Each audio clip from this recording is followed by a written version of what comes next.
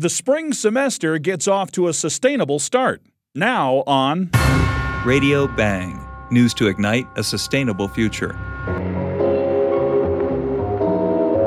As spring semester launches across America, we're noticing amazing sustainability projects led by students of higher ed.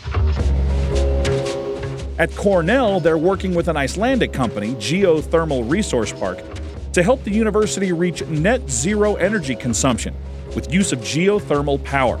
The director of the Cornell Energy Institute, Jefferson Tester, explained that Iceland is a global leader in sustainability. The island gets 95% of its electricity and heat from hydro and geothermal energy.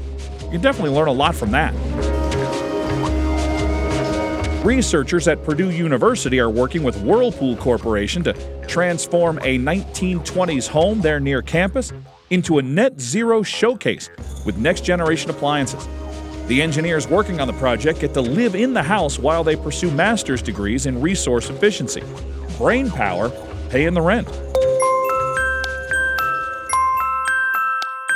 Meanwhile, Purdue University Northwest received a National Science Foundation grant to help students work in virtual reality to create a wind turbine training program to enhance safety for the wind energy workforce.